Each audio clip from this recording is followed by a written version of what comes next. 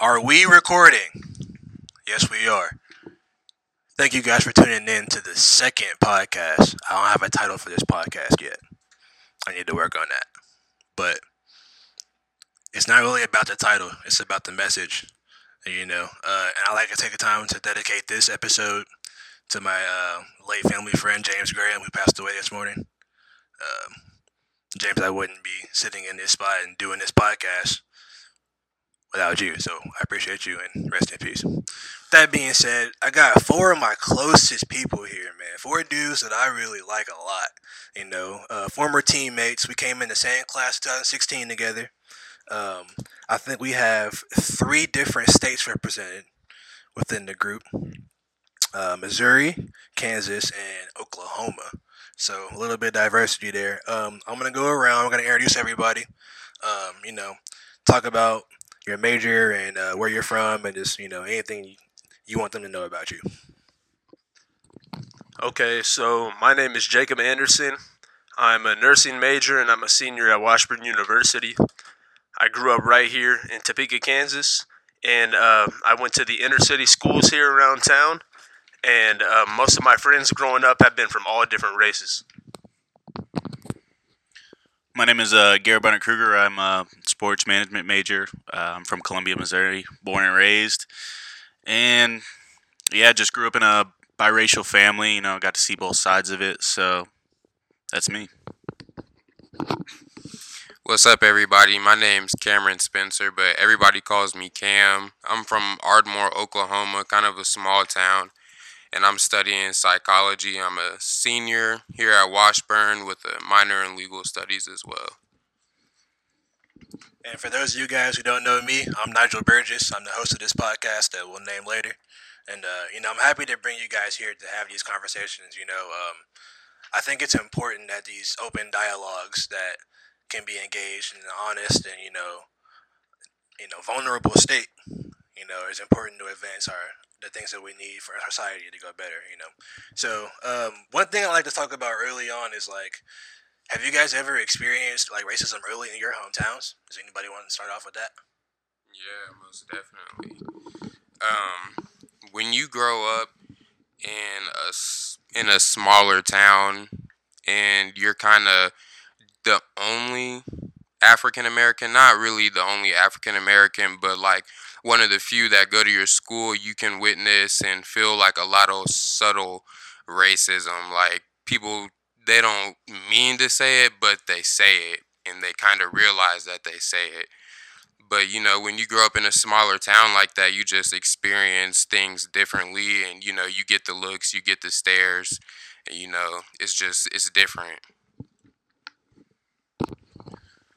Yeah, I would say the same thing.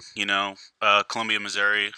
We actually have the University of Missouri, so it's a big university out there. But when you go deeper into kind of the community and you go early on childhood, it's not really as diverse as you would think.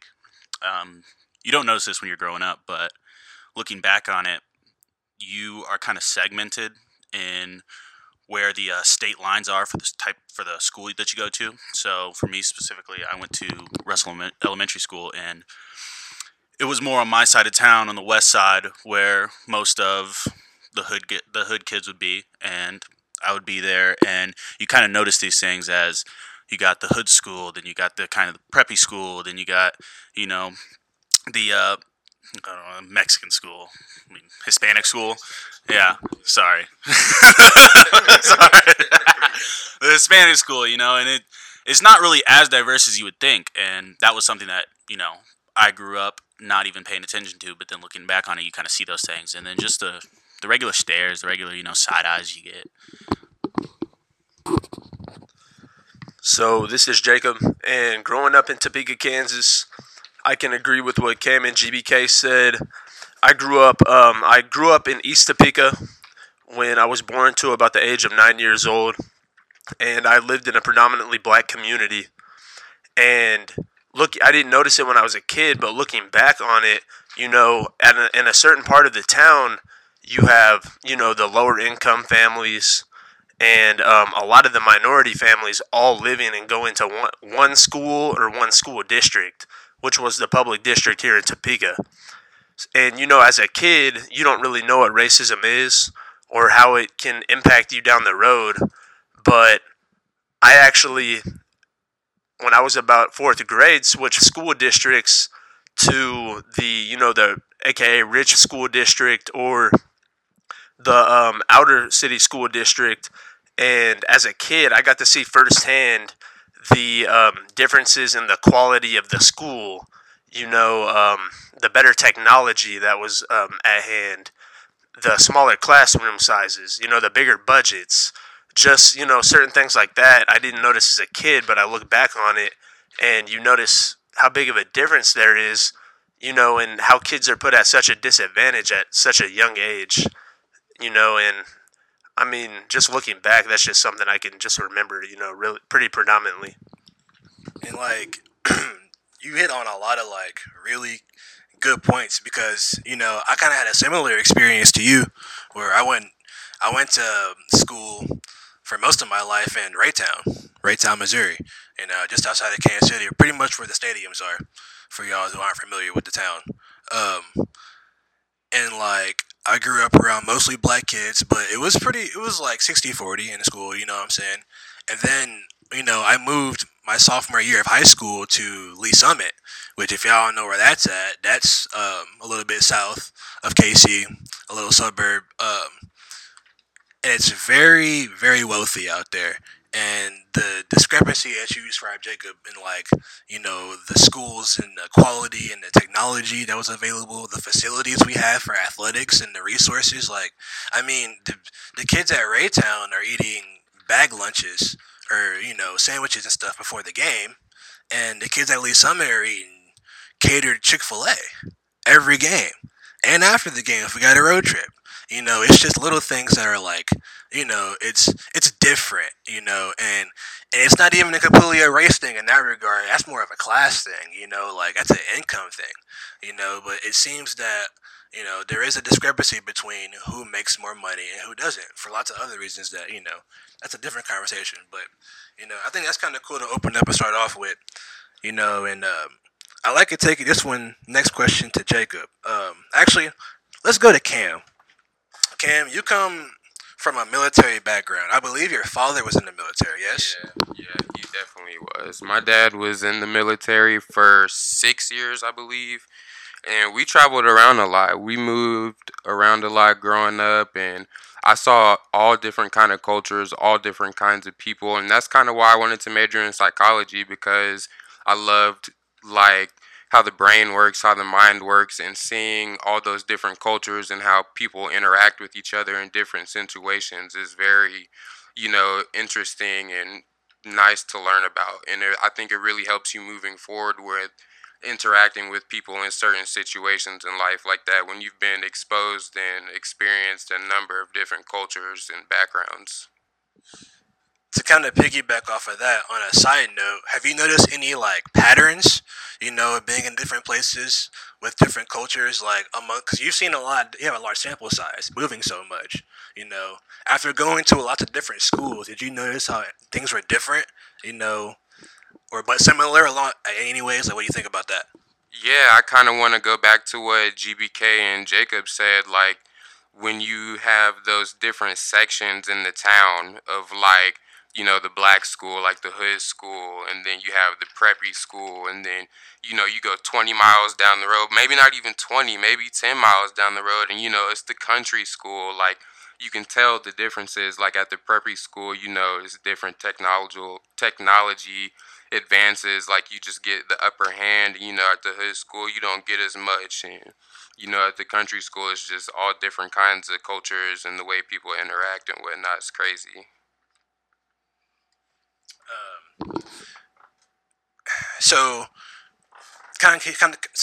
so with that diverse experience and that military background that we spoke about a little bit earlier, and also knowing that your brother Caston is a police officer in our community, what are these like race relations and these issues that you've been seeing in the media, and like you kind of are in the middle of it in a way, because you, on one hand, I'm sure you feel like you owe the support to your family, But on the other hand, it's like you're also a black man too, and what you see that a lot of the things you're seeing are not supposed to be doing like that. So like, you want to talk on that? Yeah, most definitely. It's crazy because I get to kind of see both sides of how things work with having a brother that's a police officer. And tensions are tight between, civilians and just police officers in the community all over the world. Like, my brother works Sunday night. He go in at 4:30 and he get off, maybe 5 in the morning until he get off. And, I hear from him on the phone, you worry about him. I worry about him on his shifts and stuff. So, the tensions is tight and, you worry about your family members and, you support their decisions and whatnot. But, you got to stick with your family and take care of your family regardless. And my brother has my support. The, you know, Shout out Caston, by the way. Shout out Caston for sure. it's not an easy profession to choose being a black man in this age today. So all the black people that are doing the job correctly as police officers, I applaud you because it's not easy. It's not an easy profession to choose today. Yo, that's facts, bro. And having more people of color in these positions will solve a lot of the problems that I feel like we have within law enforcement. And a lot of the tensions can be eased. I can speak on it personally, bro. I've never told you this story, Cam. I was coming down Gage one day, and I hit a left on Huntoon, and I saw Caston in the parking lot doing something on duty. My initial reaction to seeing a police officer is anxiety and tension and just a general concern to what they're doing and making sure that I'm not in the way. And then I saw it was Caston, and I just felt like this wave of like almost peace come over my body. It was weird, bro. I had Caston up later that day, and I was like, yo, like, or it might have been Samaje too. Either way, those do look pretty similar. But I've seen both of them out in public doing their thing, though.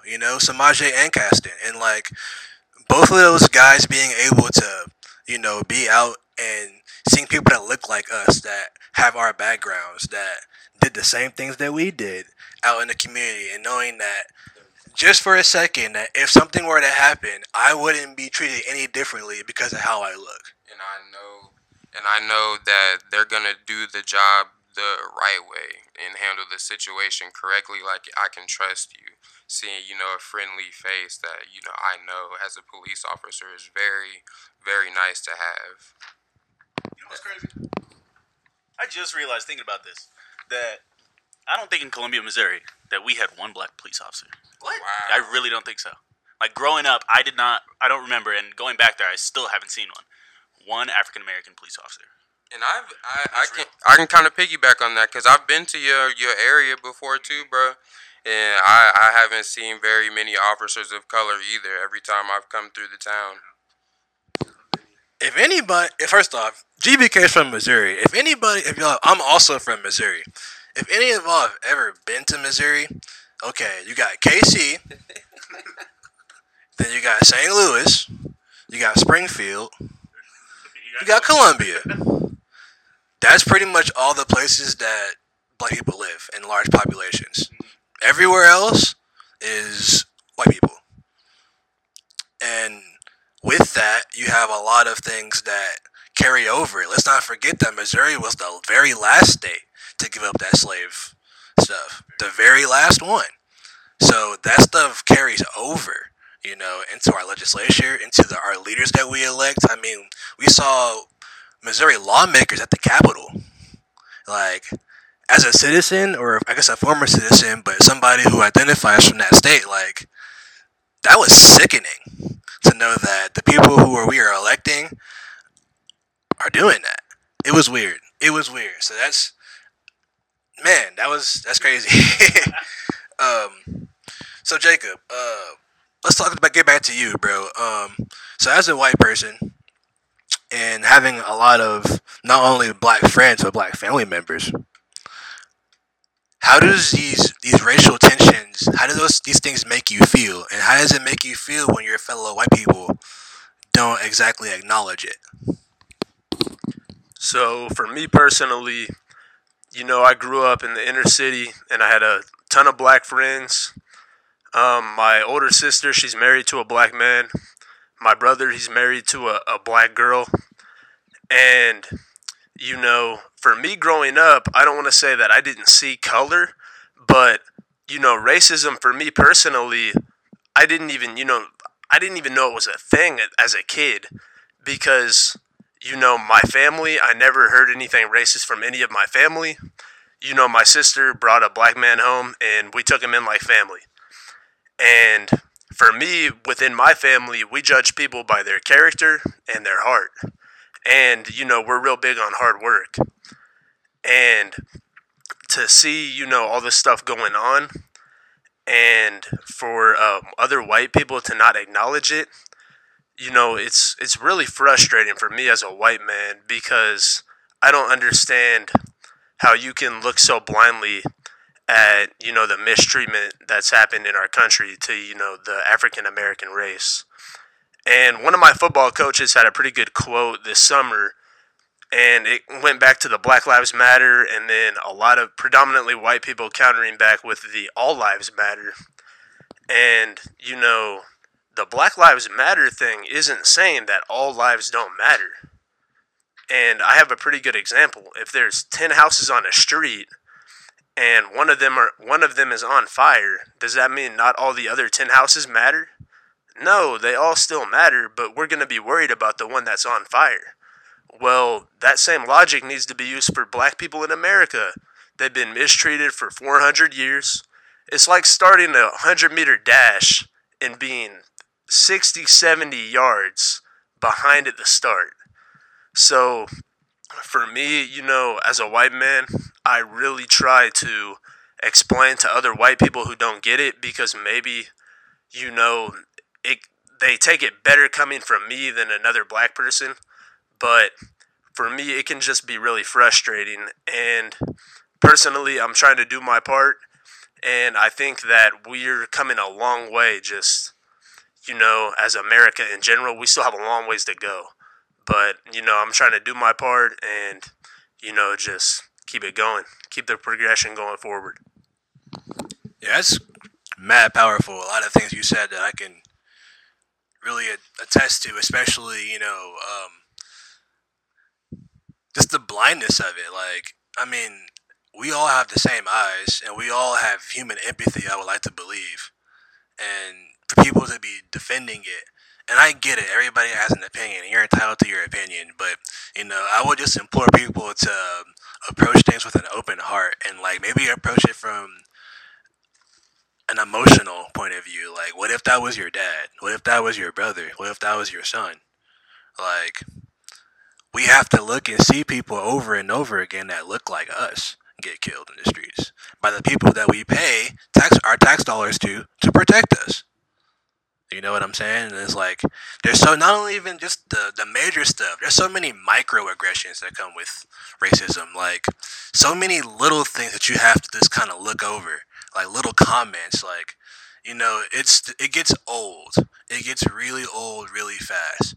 And the moment you recognize it's happening, your anxiety flares up because they know, but you don't want to make a big deal. I mean, how many times have you guys had somebody say something racist to you in a social situation, and you just had to sit there and not really react to it because of the situation, like where you were? A good majority of the time. Definitely a good majority of the time, man. I mean, I told you guys this story when we were having this discussion with the football team, but there was this one day in high school. I was 16, just got my license and shit. Came out of this intersection, and I turned left, about to hit a stoplight, and as I'm coming out of this intersection, getting in the far left lane because there's two lanes on there, there's a car probably about a mile behind, and obviously he's a mile behind. I'm gonna go. He's in the right lane. I'm getting in the left lane. I don't think it's gonna be a big deal or anything. Well, he swerves over, gets into my lane, and he's just speeding through. Turns out it was a police car. He almost hits me, and to not get in a collision, I get up on the median, and I just basically kind of go over the median because there were no cars on the oncoming way and oncoming traffic. So got up over on that side and pulled back over. He pulled me over for that. You know, I think it was his fault. I definitely think it was his fault. You know, none of that would have happened if he didn't speed up and get in my lane. He was a whole mile behind me. Like, I definitely had the space. Well, he pulls me over. You know, no matter what, you know, cop pulls you over, pull over. I think you guys can attest to this. You were told as kids, you know, if a cop pulls you over, it's yes sir, no sir. You get the glove box out, get all your paperwork out ready to go, so it doesn't look like you're reaching for anything. You turn the light on, just make sure you can see your face, see where your hands on the wheel, you know, all that. Sitting there. He doesn't come out of his car for like 30 minutes. I'm just sitting there like, what's happening? Call my mom. What's happening? She says, just turn the recording on, you know, turn the recording on and just set your phone down. All right, cool. After 30 minutes pass, there are 8 cop cars surrounding me. Bro, 8 cop cars. For what? A 16-year-old boy who almost got hit by a cop? You know? Excessive.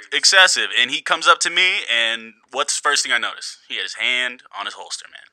Mm-hmm. Like, that's the default, it seems like. You know, it's the default. And it's like, you know, how do you not expect me to be slightly frightened? You know? And then there's been countless of, you know, little remarks by teachers, little remarks by other people that, you know, about just dumb stuff, but I can't do anything about it, you know. So that's just a little bit. I have one story. When I was growing up, and I was playing football at Raytown. It was my freshman year. It's the last game of the season. And we were going to this little town called Lathrop, Missouri. I don't know if you've ever heard of Lathrop. GBK's heard of Lathrop. I ain't never heard of Lathrop until I went there, okay?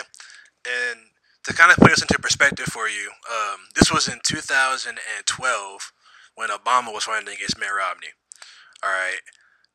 We were driving to the town, and I remember one of my teammates saying, he was like, Coach, what happened to all the Barack Obama signs? And the closer we got, the sketchier it got. We saw Confederate flags. It was wild. And so we got to the stadium or whatever, and we're playing, and like, they're out here calling us nigger. They're out here porch monkey. Yeah, dude, take that. They're face masking, and they're cheating. And I'm like, yo, like, and the refs are like looking the other way, and the refs are laughing. And I'm like, you're laughing? And we ended up winning, because, you know, that's how you have to handle that. You got to win. But that experience was crazy because the people who were put in authority were almost in on it. And that's what epitomizes almost the black experience. Like, you see all these things happening in our laws and how our society is set up, and it's like they're in on it. They've been in on it the whole time. It's just a jump. And it's like, man, it's a lot to swallow when you, like Jacob said, you're starting a race and you're already behind.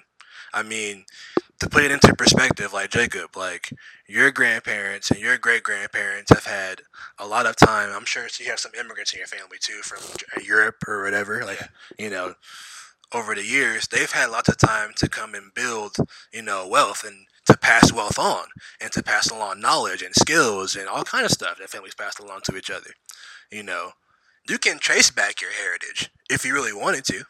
You know, it would be hard, I'm sure, because it's hard to trace that stuff back, but you could. Me, on the other hand, I cannot. I don't know where I came from. Cam doesn't know where he came from. You know, GBK doesn't know where he came from. Bro, I tried Ancestry.com one time. And I could not find shit. on my black dad's side, I could not find nothing. I had to go searching. I had to look up, Larry Barnett. There was some I could go like back like maybe like 2 years or 2 generations, I guess. I could go back 2 generations, but then after that, I had to just, you know, search for other Barnetts and then try and tie it together with other stuff, you know. And you know, like, I can go back to a certain extent, but the further back you go, you start going into slavery, literal slavery. I have great grandparents that were slaves. Like, think about that, literal property. And then to go on to be 3/5 of property, or 3/5 of people before they came to be people, you know, and that's just a wild experience to me. It's different. Like, we're already behind from the jump because of that stuff. It's society has a lot of ways to let you know that you're black. Off the rip as a kid. Am I right, Cam?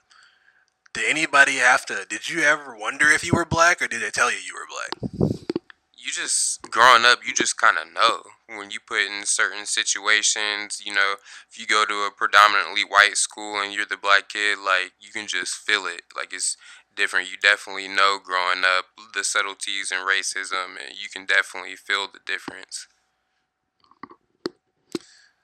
So GBK, you're biracial. Does that complicate these things for you? But really, it's like it's a different perspective. Yeah. And I feel like a lot of times your perspectives in the matter kind of get lost because you're in the middle a lot of ways. Talk about that. Yeah, so it's definitely different.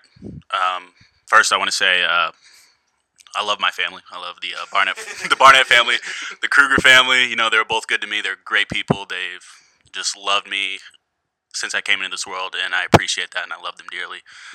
But it is different, and more internally so than externally, because some families aren't like this, but my family was really loving to me on both sides of the family. But internally, you see the differences. You can see the different culture. You can see the fact that white families sometimes are more. What is the word? Are they're like standoffish a little bit, or like holding off. Yeah, not like keeping their distance, but like reserved. Like they don't want to say the wrong thing. They're on eggshells. Yeah, they're on eggshells. They're walking on eggshells. And then black families are more out there most of the time, or sometimes they are also walking on eggshells. And sometimes some family members can't come to the party. Sometimes other family members can't come to the party. Like it's those little things that is just different. But I was very blessed to be in a great family and get to see these two things and get two perspectives and be loved that way that I am. But yeah, it's different. You can see the world from two different point of views. You definitely can. You guys, have anything else you want to talk about that's on your mind? In recent news, we talked about the Capitol. We've seen how crazy that was. That kind of was a tipping point in a lot of things. We kind of felt these tensions building up in our culture and our country rather, and it was interesting to see like it actually happened. And I have to ask. I have to ask. Sorry, I have to. But would it have looked that way if that was a Black Lives Matter protest? Oh no. If that was an NAACP protest? Not at all. Where was the tear gas? And why not? Where's And why not? You wanna? So I was actually talking with my buddy Corey. He's one of my best friends, a guy I grew up with, went to Topeka High, middle school, elementary school with. And, he FaceTimed me when it was happening, and he was pretty upset about it. And, his first thoughts were, God forbid these were, black people going up these steps because, they may have been murdered. And that's a scary thought, to really think about, that if they would have been another race, it would have been a completely different outcome. And, Imagine if that were all Muslims. Please imagine if that were all Muslim people doing that. Could you imagine the difference? Carrying rifles? Oh, bro, they're all that terrorist attack. I mean, they basically already did, but it would have been, they would have tried to trace back to 9/11 and all that stuff, and just made it a big ordeal, and they would have definitely been dead. Like, It's just crazy. That just goes to show who's protected.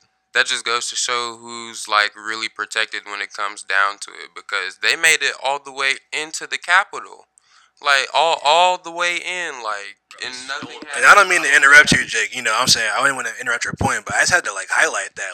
Imagine if that were, Muslim people.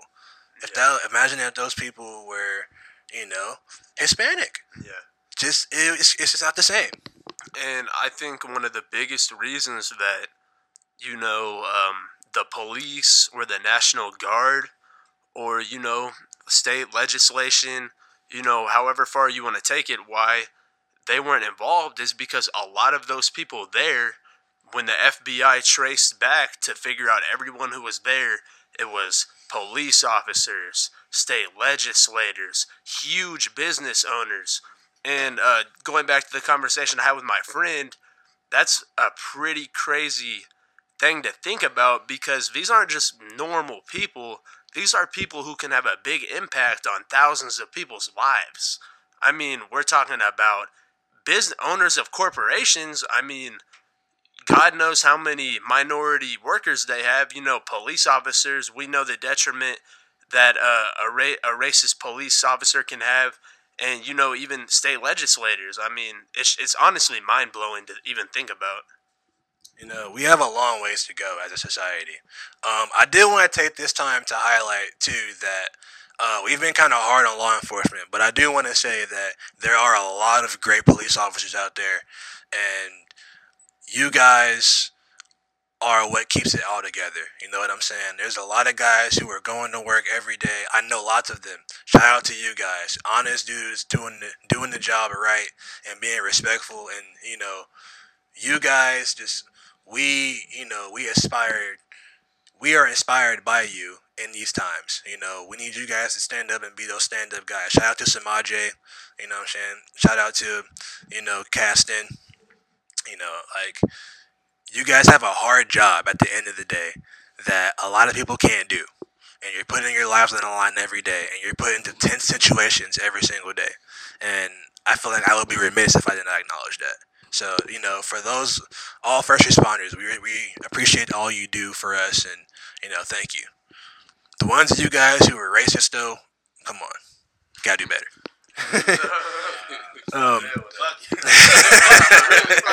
Yeah.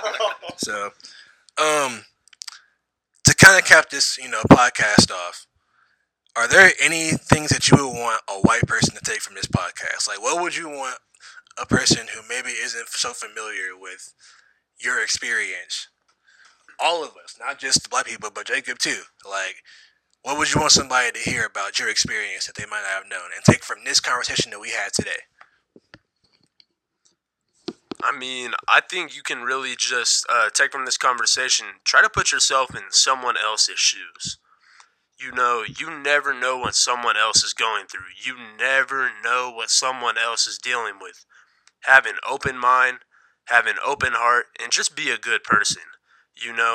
Listen to others. Try to educate yourself on what's going on. Don't just turn the news on and, just take a conclusion from the first thing you see. Actually do your research, educate yourself, and just have an open heart to these things. What about you, Cam? Yeah, like Jacob said, I would just really tell you to try and educate yourself about the stuff that's going on. And don't believe everything that you see on TV and everything that you read online. And never stop asking questions. Always ask why. Like, there's always a reason why. Like, always ask questions and really try to educate yourself about the stuff that's going on outside of your race to other people. And, just really try and reflect and be a great listener when people are telling you about your experiences because, it might hit somewhere for you. And, ask yourself, what if it were me? What if it were my mom? What if it were my dad? What if my brother was a black police officer in the community today? How would you feel about things? So just really try and educate yourself on what's going on around here. I would just say, basically, we're all human. At the end of the day, we all bleed the same. We all live the same. We all die the same. We all have similar experiences in life. We're all going through this journey of life together. So why treat each other different? Why treat each other as if I'm different from you because of my skin color, Try to really empathize with people. Try to really just be together. Because who do we want to be like as a nation, as a country, as just a human race, really? And LeBron's the GOAT. And there you have it. There you have it. Thank you guys for tuning in, man. I hope y'all took something from this, man. Seriously, it is my goal that these conversations and others on small and large scales can be what we can to progress our culture and our society and relations to make things better for our kids, and for our kids' kids. Let's leave a better world for our kids than our parents left for us, and just keep it pushing. And that's all we can do, really. So if you took anything out of this podcast, take that. And with that being said, we out.